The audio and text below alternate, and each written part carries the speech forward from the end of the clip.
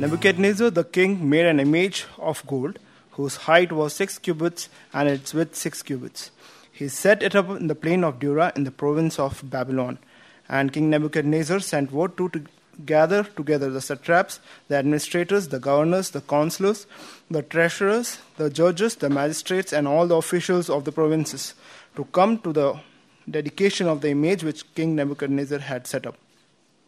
So the satraps, the administrators, the governors, the counselors, the treasurers, the judges, the magistrates, and all the officials of the provinces gathered together for the dedication of the image that the king Nebuchadnezzar had set up. And they stood up before the image that Nebuchadnezzar had set up. Then a herald cried out loud, "To you it is commanded, O peoples, nations, and languages, that at the time you hear the sound of the horn, flute, harp, lyre, and psaltery, in symphony with all kinds of music, you shall fall down and worship the gold image that King Nebuchadnezzar had set up. And whoever does not fall down and worship shall be cast immediately into the midst of a burning fiery furnace." So at that time, when all the people heard the sound of the horn, flute, harp, and lyre, in symphony with all kinds of music, all the people, nations, and languages fell down and worshipped the gold image which King Nebuchadnezzar had set up. Therefore, at the time, certain Chaldeans came forward and accused the Jews. They spoke and said to King Nebuchadnezzar, "O king, live forever. You, O king, have made a decree that everyone who hears the sound of the horn, flute, harp, lyre, and psaltery in symphony with all kinds of music shall fall down and worship the gold image. And whoever does not fall down and worship shall be cast in the midst of the burning fiery furnace. There are certain Jews whom you have set over the affairs of the province of Babylon, Shadrach, Meshach, and Abednego. These men, O king, have not paid due regard to you. They do not serve your gods or worship the gold image which you have set up." Then Nebuchadnezzar, in rage and fury, gave the command to bring Shadrach, Meshach, and Abednego. So they brought these men before the king. Nebuchadnezzar spoke, saying to them, "Is it true, Shadrach, Meshach, and Abednego, that you do not serve my gods or worship the gold image which I have set up? Now if you are ready at the time you hear the sound of the horn, flute, harp, lyre, and psaltery in symphony with all kinds of music, and you fall down and worship the image which I have made good. But if you do not worship, you shall be cast immediately into the midst of burning fiery furnace. And who is the God who will deliver you from my hands?" Shadrach, Meshach, and Abednego answered and said to the king, "O Nebuchadnezzar, we have no need to answer you in this matter. If that is the case, our God whom we serve is able to deliver us from the burning fiery furnace, and he will deliver us from your hand, O king. But if not, let it be known to you, O king, that we do not serve your gods, nor will we worship the gold image which you have set up." Then Nebuchadnezzar was full of fury, and the expression on his face changed towards Shadrach, Meshach, and Abednego. He spoke and commanded that they heat the furnace 7 times more than it was usually heated. And he commanded certain mighty men of valor who were in his army to bind Shadrach, Meshach, and Abednego and cast them into the burning fiery furnace. Then these men were bound in their coats, their trousers, and their turbans, and their other garments, and were cast into the midst of the burning fiery furnace. Therefore, because the king's command was urgent and the furnace exceedingly hot, the flame of the fire killed those men who took up Shadrach, Meshach, and Abednego. And these 3 men, Shadrach, Meshach, and Abednego, fell down bound in the midst of the burning fiery furnace. Then King Nebuchadnezzar was astonished and rose in haste and spoke, saying to his counselors, "Did we not cast 3 men bound into the midst of fire?" They answered and said to the king, "True, O king." "Look," he answered, "I see 4 men loose walking in the midst of the fire, and they are not hurt. And the form of the 4th is like the Son of God." Then Nebuchadnezzar went near the mouth of the burning fiery furnace and spoke, saying, "Shadrach, Meshach, and Abednego, the servants of the Most High God, come out and come here." Then Shadrach, Meshach, and Abednego came from the midst of the fire, and the satraps, administrators, governors, and the king's counselors gathered together, and they saw these men on whose bodies the fire had no power. The hair of the head was not singed, nor were the garments affected, and the smell of fire was not in them. Nebuchadnezzar spoke, saying, Blessed be the God of Shadrach, Meshach, and Abednego, who sent his angel and delivered his servants who trusted in him. And they have frustrated the king's word, and yielded their bodies that they should not serve nor worship any god except their own God. Therefore I make a decree that any people, nation, or language which speaks anything amiss against the God of Shadrach, Meshach, and Abednego shall be cut in pieces, and their houses shall be made an ash heap, because there is no other God who can deliver like this. Then the king promoted Shadrach, Meshach, and Abednego in the province of Babylon. Let's pray. Our loving Heavenly Father, O God, we thank you for the time that you have given us. O Lord, thank you for the time of worship and reminding us about the wrath which we were truly deserving.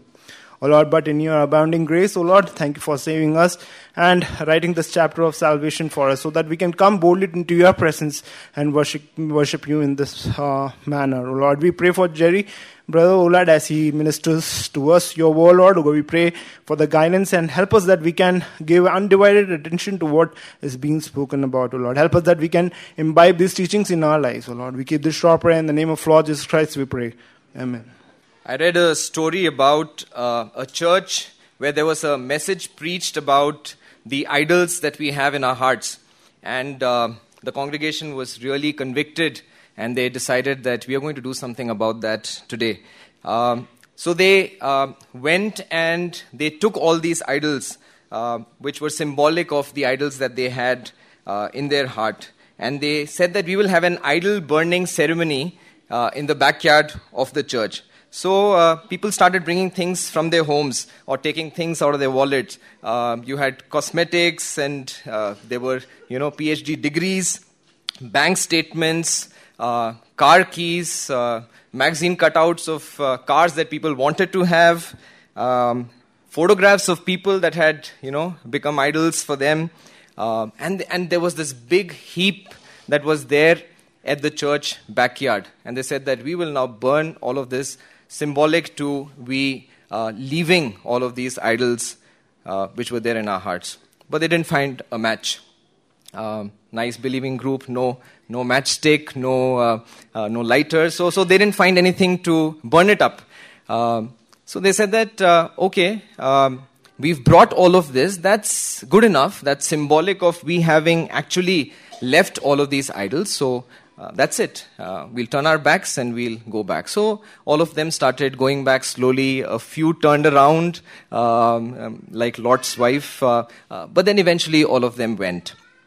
Now this one lady, when she was at home, she was tossing and turning, and she was, she was very restless. And she started thinking that, I don't think that one thing that I left there is actually an idol. It's not truly an idol.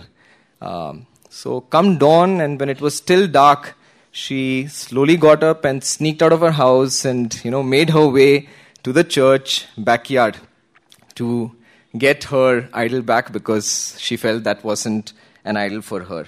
And as she reached there, she saw her idol was the only one left there. The only one still left, lonely in that church backyard. Oh, how we cling to the idols of our heart. As we go through this passage of Daniel chapter 3, it speaks to us about so many things. And yet in the center of it all is, who do we bow down to? Who do we bow down to?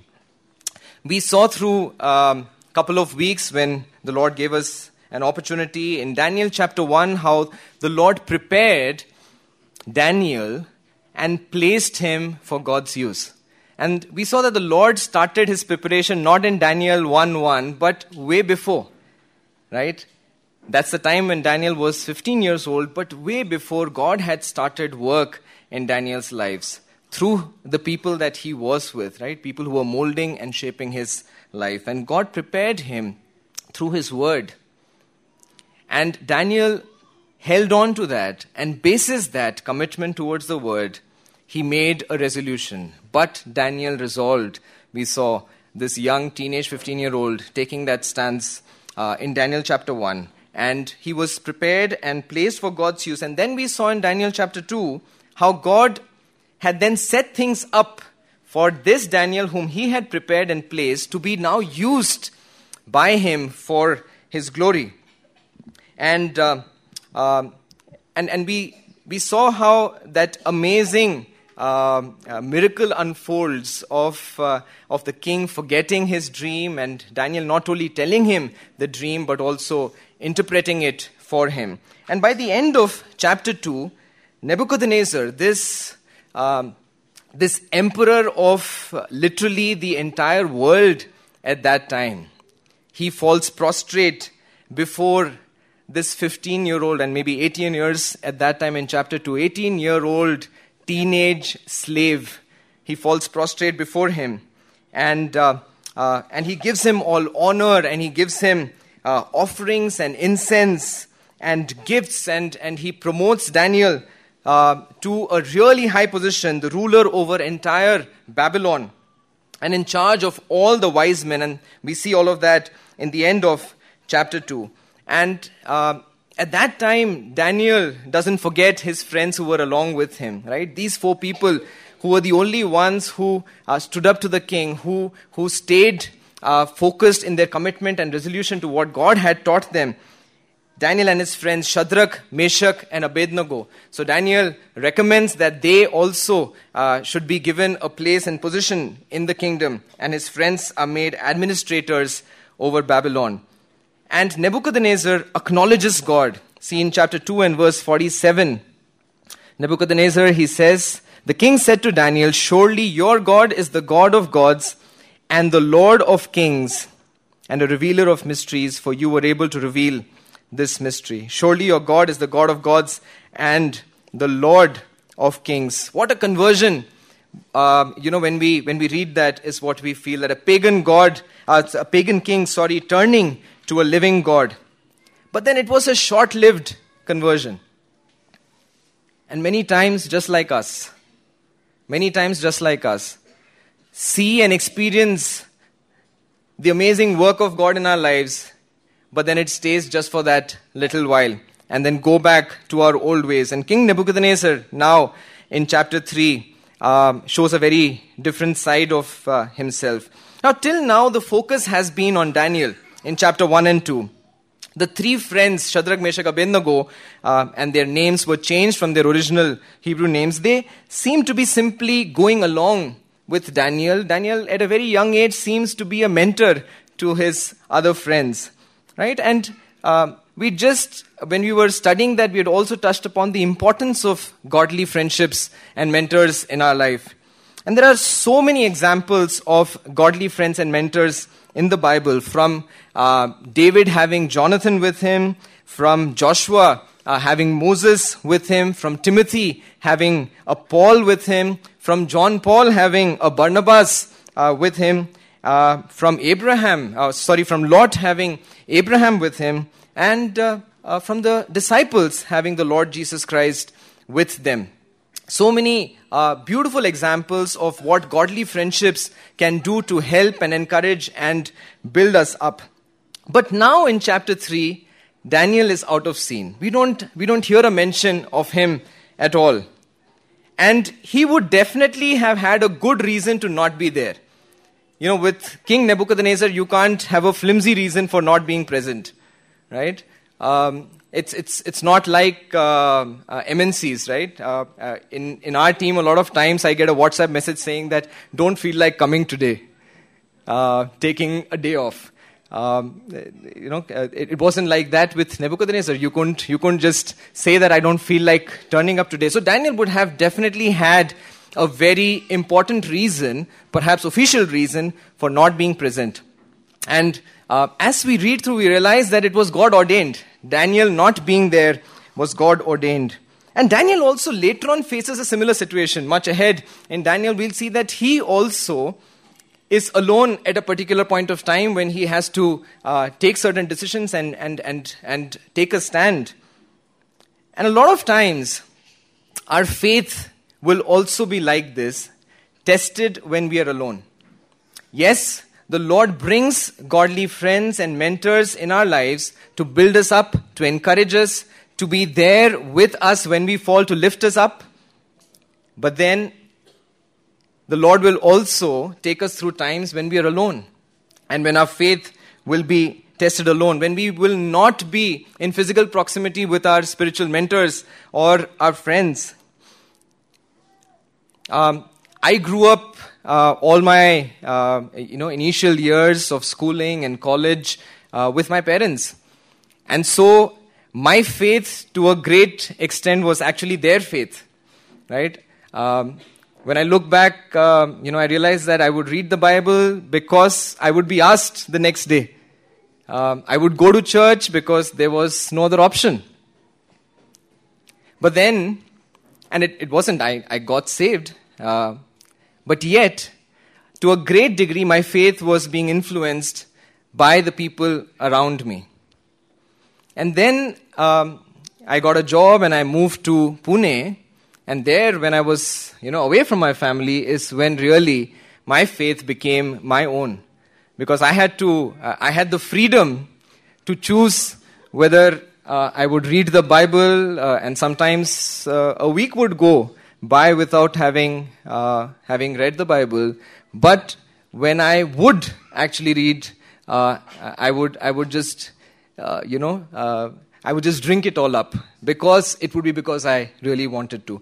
So those are periods when the Lord takes us through times of being alone, when our faith becomes our own, and that's important for us, so that we are not left in a situation like what the Lord Jesus Christ warned us about, where we simply call out, "Lord, Lord," and the Lord turns around and says that, "But I don't know you."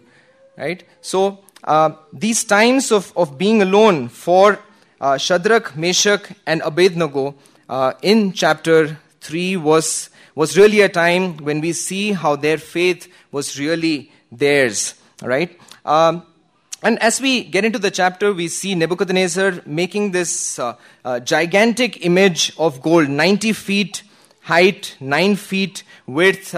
Just for reference, that would be almost like 9-story tall building, right?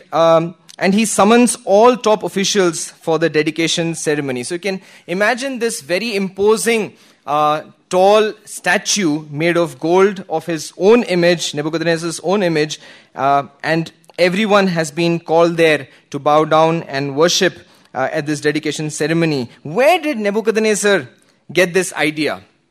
Where did he get this idea of building an image to himself? And as I was thinking about that, my mind just went to chapter 2 and verse 31 and 32. Can someone just help read that out, please? Chapter 2, verse 31 and 32. You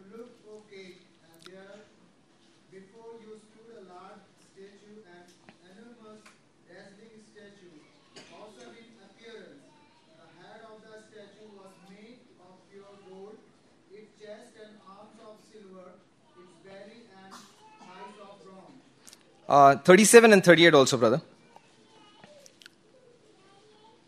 You, O King, are the King of kings. The God of heaven has given you dominion and power and might and glory. In your hand he has placed mankind and the beasts of the field and the birds of the air. Wherever they live, he has made you ruler over them all. You are that head of gold. So in the interpretation to the dream that Nebuchadnezzar had seen, Daniel tells him that you are that head of gold. And that perhaps would have just gotten into Nebuchadnezzar's head, right? It would have just stayed with him, that the image of him being that head of gold, everything else being inferior to him. But then he has selective memory. He forgets about what happens later to that statue. In verse 45, we read that there was a rock which was cut out of a mountain, but not by human hands. And that rock comes and breaks the entire statue into pieces. So Nebuchadnezzar forgets that. And that is something that Satan actually uses. This selective memory or half-truths is something that Satan has used right from the start. With Adam and Eve, he did that, telling them only about part of what God said and not the rest. While tempting Jesus, Satan was trying that, picking verses and portions of scripture out of context. And with us also, Satan does that a lot of times. We remember promises, but not the conditions that come along with a lot of those promises. We remember that whatever we will ask God, He will give us, but we forget that He has said that in my name, and how important and loaded that condition is. We remember the covenant to Abraham and we appropriate it to ourselves. He said that I will prosper you and multiply you. But we forget that there's a condition, walk before me, be blameless. So a lot of times Satan does that. Makes us recollect or hold on to part promises, half-truths, without thinking of the condition. And we ought to be wary of that. Let's not forget the lessons that God teaches us. And let's not forget the conditions that bring the promises true. Because for Nebuchadnezzar, that turned out to be very dangerous. But this massive imposing gold statue is there, and he brings the royal orchestra. There's a huge crowd which has assembled, and when the music played out loud, Nebuchadnezzar had commanded that everyone must fall down and worship the image. Else, they will be thrown into the blazing furnace. And we read that everyone falls down to worship. And when we, see verse 2 and 3, there's a repetition of the people. The names are just repeated, just to emphasize that everyone who was there, everyone who came, bowed down and worshipped. Verse 5 and 7, again, repetition, that everyone obeyed.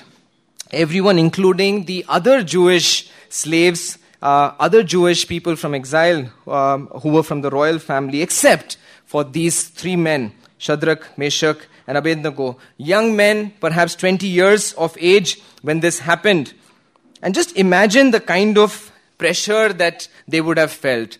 How they would have really felt that in front of this king and this huge crowd, everyone obeying and following and doing what the king has ordered.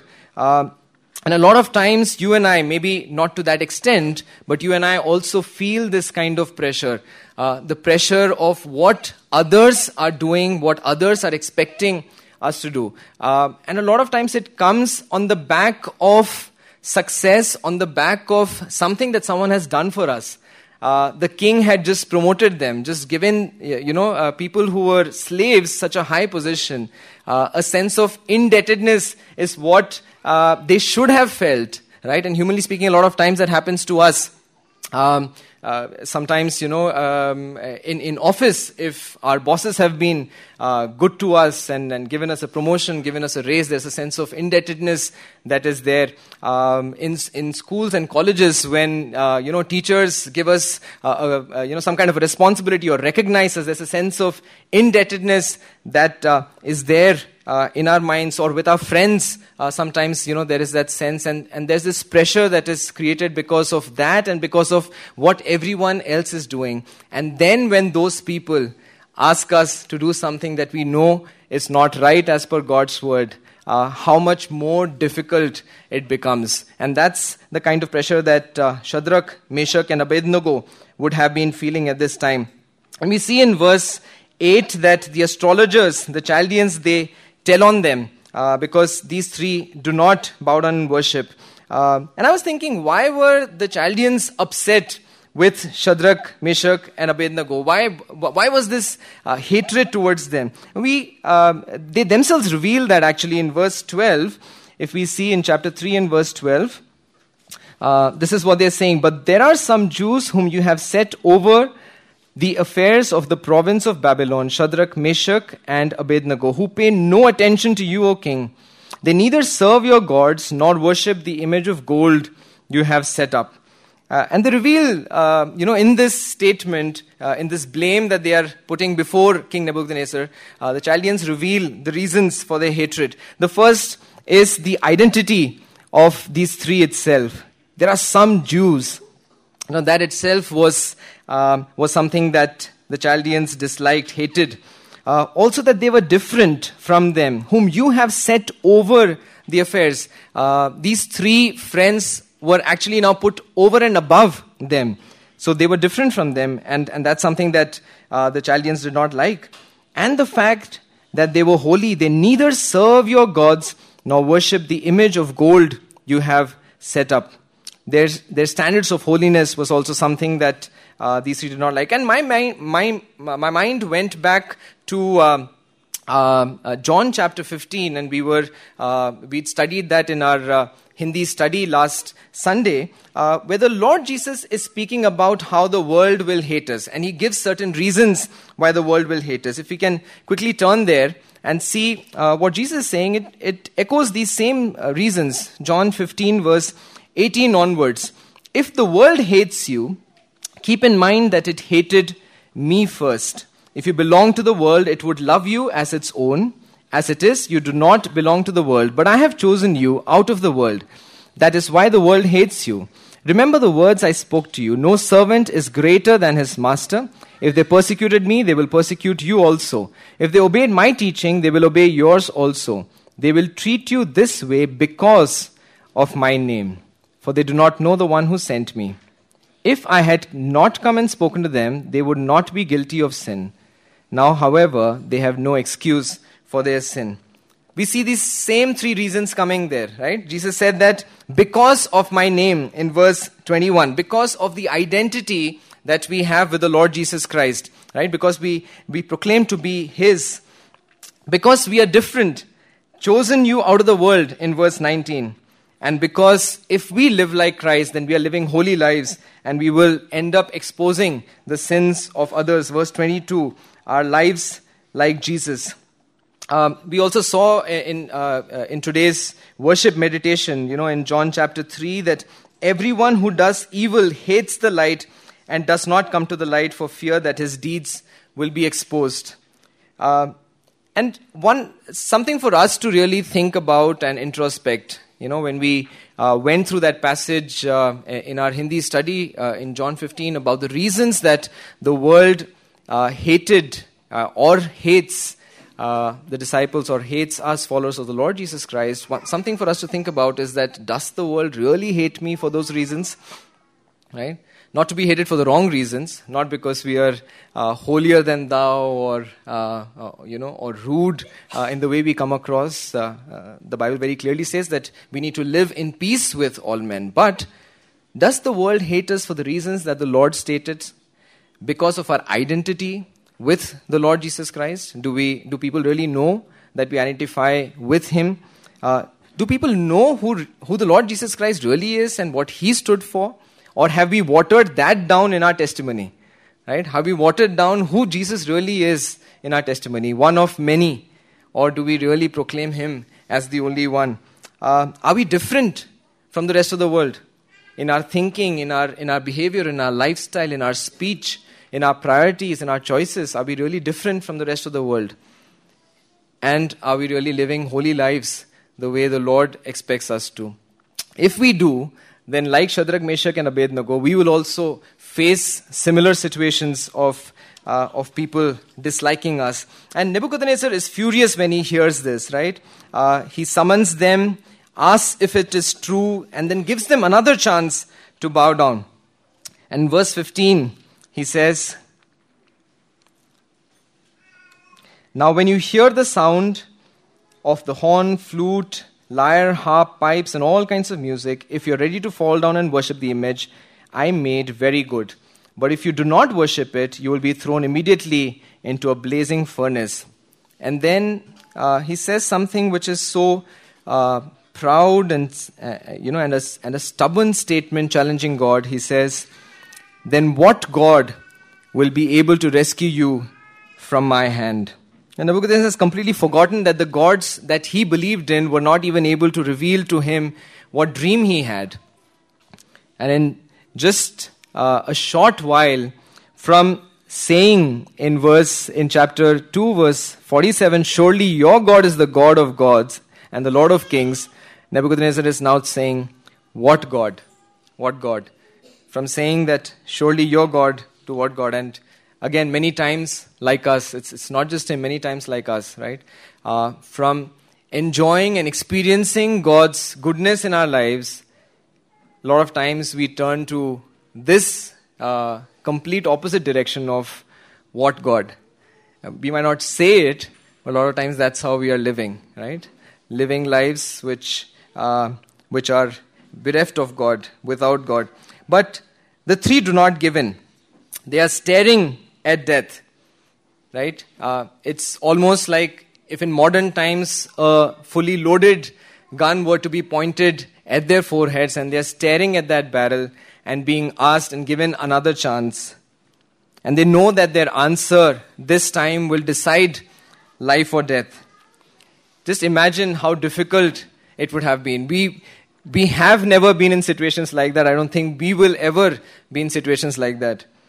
But for these young 20-year-olds, away from their homes, away in exile, and everyone else who came along with them has recanted and has bowed down just as the king commanded.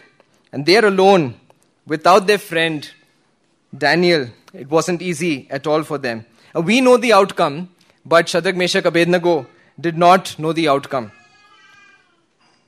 I was just thinking about, some examples from our, from people that we know. And again, this was something that we were discussing in the Hindi meeting the other day. There's this young girl in the church that we come from in Thane. At that time, she might have been in her early school years, maybe in the second or third standard.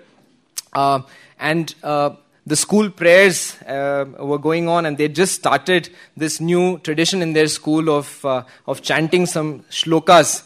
And this girl said that she would not. So she was silent during those prayers. And when she was asked, she said that, I cannot say these prayers. And this was a government school in Thane, and they slapped the girl in the assembly hall in front of everyone.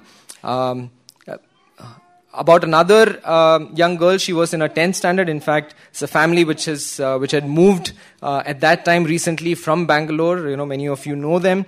And again, a similar situation. There was some cultural program, and they were being asked to do some religious activities and religious prayers in that culture. And this is one of the biggest schools in Thane. And this girl very politely said that she will not be able to do that.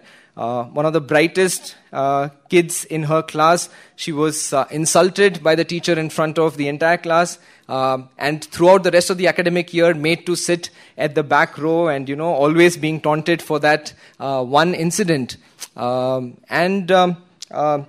Sunil was with us last Sunday, and he was sharing about instances in Balod about villagers being ostracized. Not being made part of their community anymore. He was telling us about two young girls who have fled from Orissa and are seeking shelter, with some believers there in Balod because they are fearing for their lives.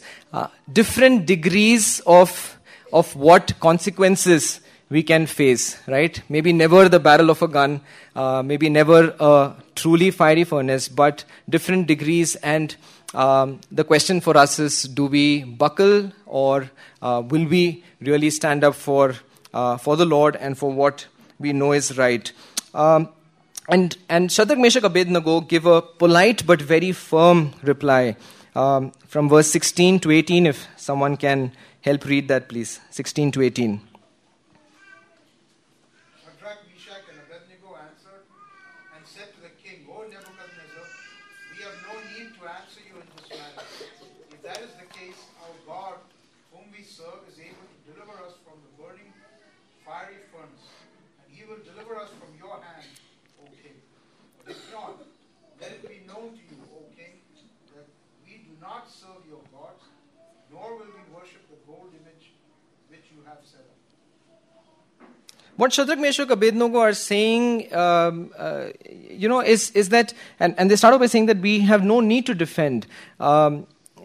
They're not being rude or offensive to the king. What they're really saying is that in this judicial inquiry, there is nothing really for us to present we stand guilty. It's not as if we had not heard your decree. It's not as if we had not understood what you were expecting from us. It's not as if our backs were hurting and so we could not bow down. There is no defense from our side really for this. We stand guilty is what they start off by saying. And then verse 17 and 18, God can rescue us. What an amazing testimony.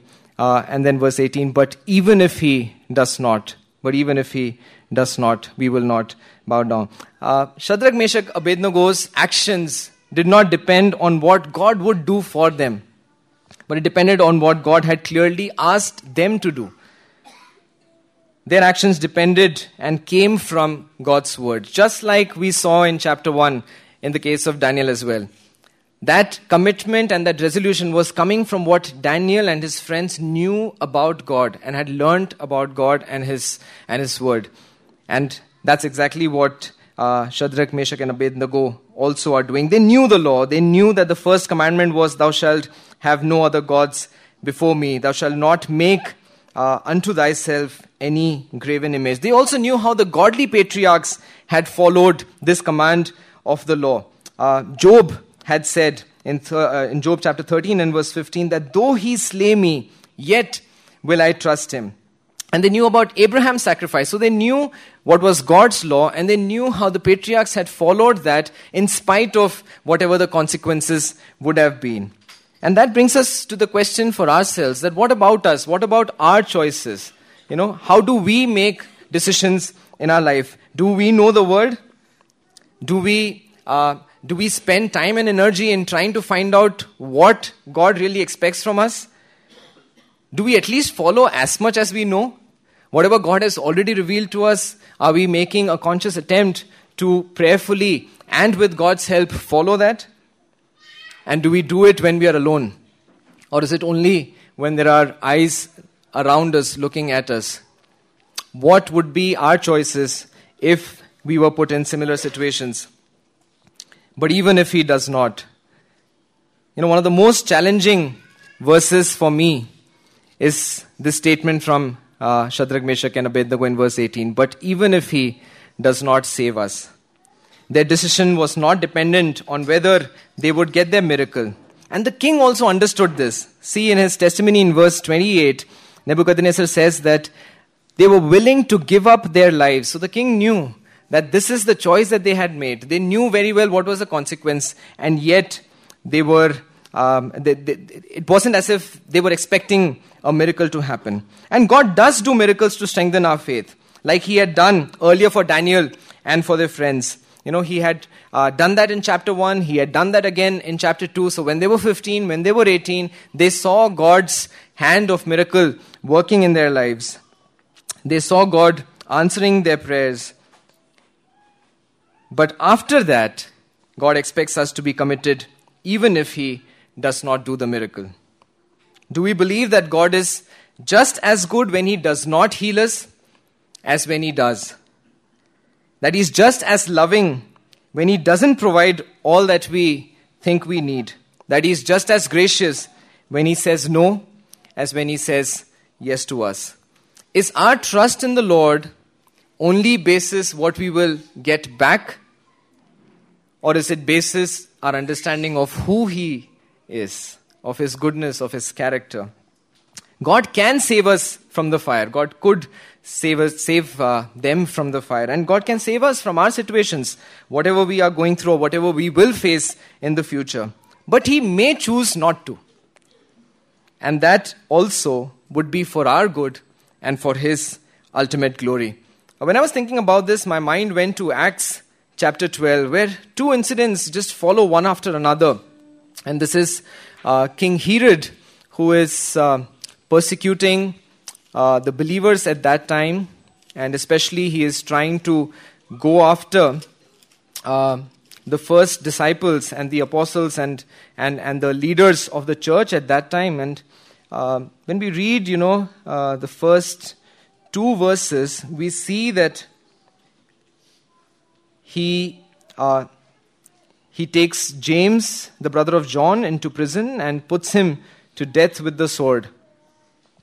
And we don't see the Lord intervening and rescuing James. But then immediately after, we see Peter is also put into prison, and we see how God amazingly sends his angels and rescues Peter. Very similar situations, right off, one after another. In one, God chooses to intervene and do something which is visible and seems miraculous, and in the other, he chooses not to, both for his ultimate glory and for our good. And Nebuchadnezzar's attitude completely changed when he heard this statement from the three friends. And he got his people to heat the furnace 7 times hotter, and he sends the strongest soldiers to tie the three and throw them in. And even the soldiers who were approaching the furnace, they get burned and killed. And these 3 men, all tied up, they fell into the furnace. And then we see in verse 24 and 25 that Nebuchadnezzar is absolutely amazed with what he sees. "Weren't there 3 men that we tied up and threw into the fire?" They replied, "Certainly, O king." He said, "Look, I see 4 men walking around in the fire, unbound and unharmed. And the 4th looks like a son of the gods." You see, God's promise to be with us in the midst of our suffering. From Deuteronomy 31:6, God's promise that he will never leave, never forsake.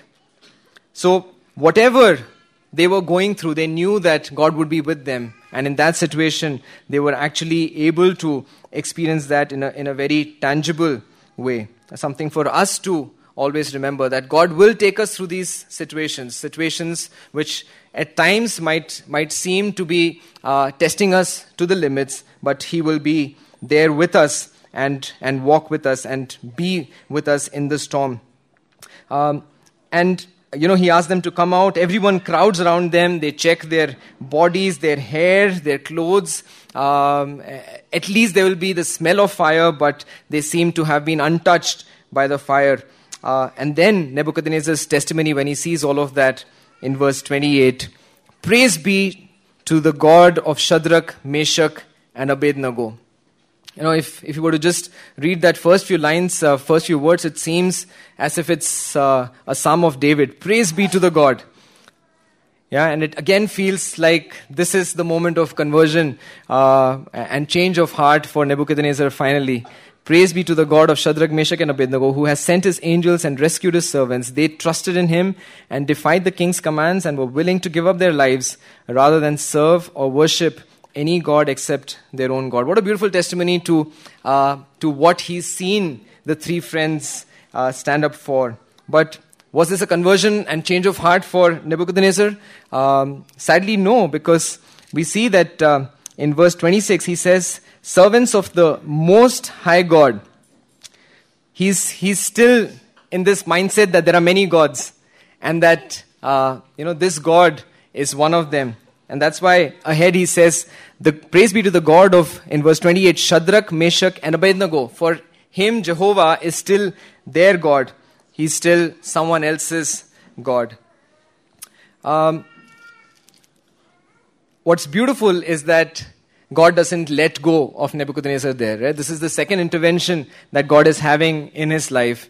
And as we read through Daniel, we will see that God stays with him and continues working with this great pagan king till he brings him to his knees to a point of full conversion and commitment. But so beautiful to see what happens in the life of Shadrach, Meshach, and Abednego. Just imagine how they would have felt after this experience. And not only their testimony, but also the success that God gives them. Then the king promoted Shadrach, Meshach, and Abednego in the province of Babylon. And like I said, in the center of all of this is that big question of who do we worship? Who do we bow down to? Who takes the highest place in our lives? And idolatry is the first thing that God wants each of us to set right in our lives. There is a reason why that is the first command that the Lord gave, because he wants the first place. There can be no substitute to his place when he looks at us. And and there are so many things many times which take that place, if we don't keep checking our hearts, if we don't keep evaluating ourselves and keep seeking forgiveness from the Lord and consciously moving away from those things, keep encouraging each other to identify the other gods in our lives, then things and people, possessions, pleasure, prominence, prosperity, so many other things can take the place that God should have in our lives. A person called Leslie Flynn said something like this: like the flow of a river which cannot be stopped, but which can be diverted, the yearning of man's soul for an object of worship can easily turn from the true God to another God. Basically, man is religious. He puts each and every person, each and every human being puts their faith on something. There's something or someone that every person bows down to. And either it will be the true God or it will be a false substitute. Again, in worship, we were looking at Romans chapter 1, worshipping creation rather than the Creator. And the danger there is mentioned that they made images like them. End up creating a God like us. Gods who lie, gods who steal, gods who use any means to win, gods who display jealousy and hatred and immorality. The difficulty with worshipping the true and living God is that you have to face the reality of your own weakness, of your own sin. God created man in his own image, and man ended up creating gods in his image. And as people do that, right, whether it is animate objects or it is things in the heart, it leads people to further immorality and sin. And it's a downward spiral when God doesn't take the first place. And if it's an animate object or something else that is in our heart, because Psalm says that those who make them will be like them. And even in Romans 1:24, therefore God gave them over in the sinful desires of their hearts. So if we hold on to other things than God, if we give other things priority above God, then there could come a time when God will give us over to those sinful desires. Let's just bow down our heads and think through some of the things that the Lord brought to our attention through this passage. Are there idols which are there in our hearts? And many times, we might feel that, no, there is nothing else. But if we were to really look at where we spend our time, where we spend our money, that might reveal where we spend our thoughts, that might reveal things that are taking the place that God should be taking in our lives. Is it possessions or the desire for more? Are there certain people who are taking that place in our lives? Is it the pursuit of pleasure or of prominence or of prosperity? What are we spending our time and our energy and our thoughts? What preoccupies us? If it is anything else than the true and living God, then we have given that place to an idol.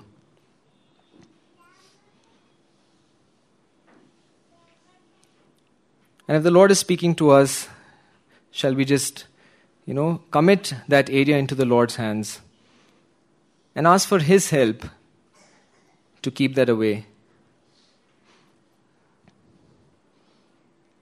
May we be good stewards of what God gives us, but may those things not become lords over us.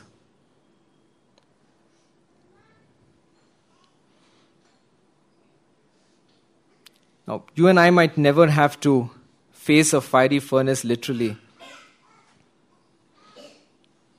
but it could be opportunities of or instances of embarrassment, of being cut off, the fear that we'd be made fun of, ostracized, maybe even physically roughened up. The Bible teaches us that God uses these trials and the testing of our faith to make us complete and not lacking anything. James chapter 1.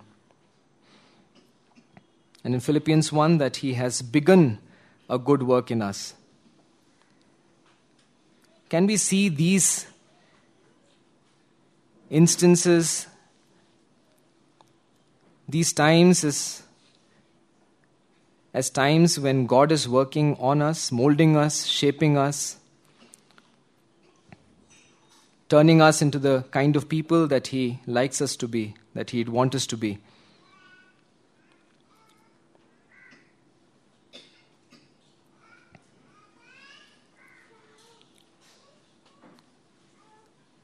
While we spend time with our believer friends and our mentors, shall we remember that there will come times when our faith will be tested alone. What is our own faith? Shall we use these days to strengthen ourselves, to make our faith our own? And tell the Lord that, Lord, when it comes to me doing this alone, Lord, please help me. Can we start basing our actions on God's word and on godly examples that we have seen going ahead of us?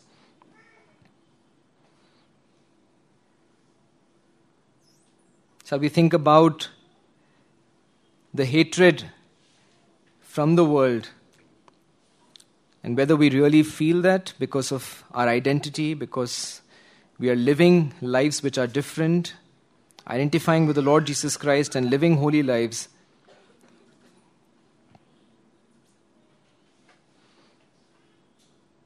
And may we cling on to the words that these three friends said, that, but even if He does not, but even if the Lord doesn't do things the way that I expect, I know that He can, but even if He does not, my faith and my actions will not change, because my trust is in who He is and on His word and what He expects me to do.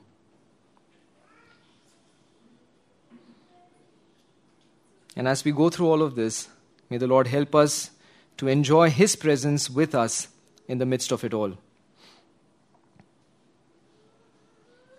Our gracious Heavenly Father, Lord, we want to thank You, Lord, for Your word. I want to thank You, Lord, for the example of these three young men, Lord, who were willing to stand for their convictions even when they were away from their friend, when they were alone.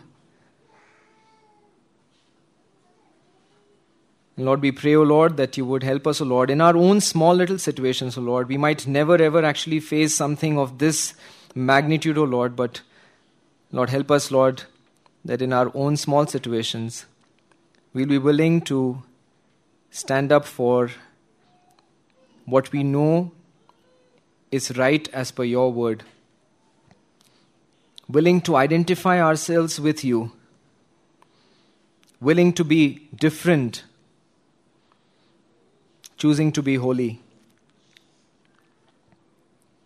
And may, O Lord, we enjoy knowing that You are working in us and with us in all of those situations. In Christ's precious name we pray. Amen.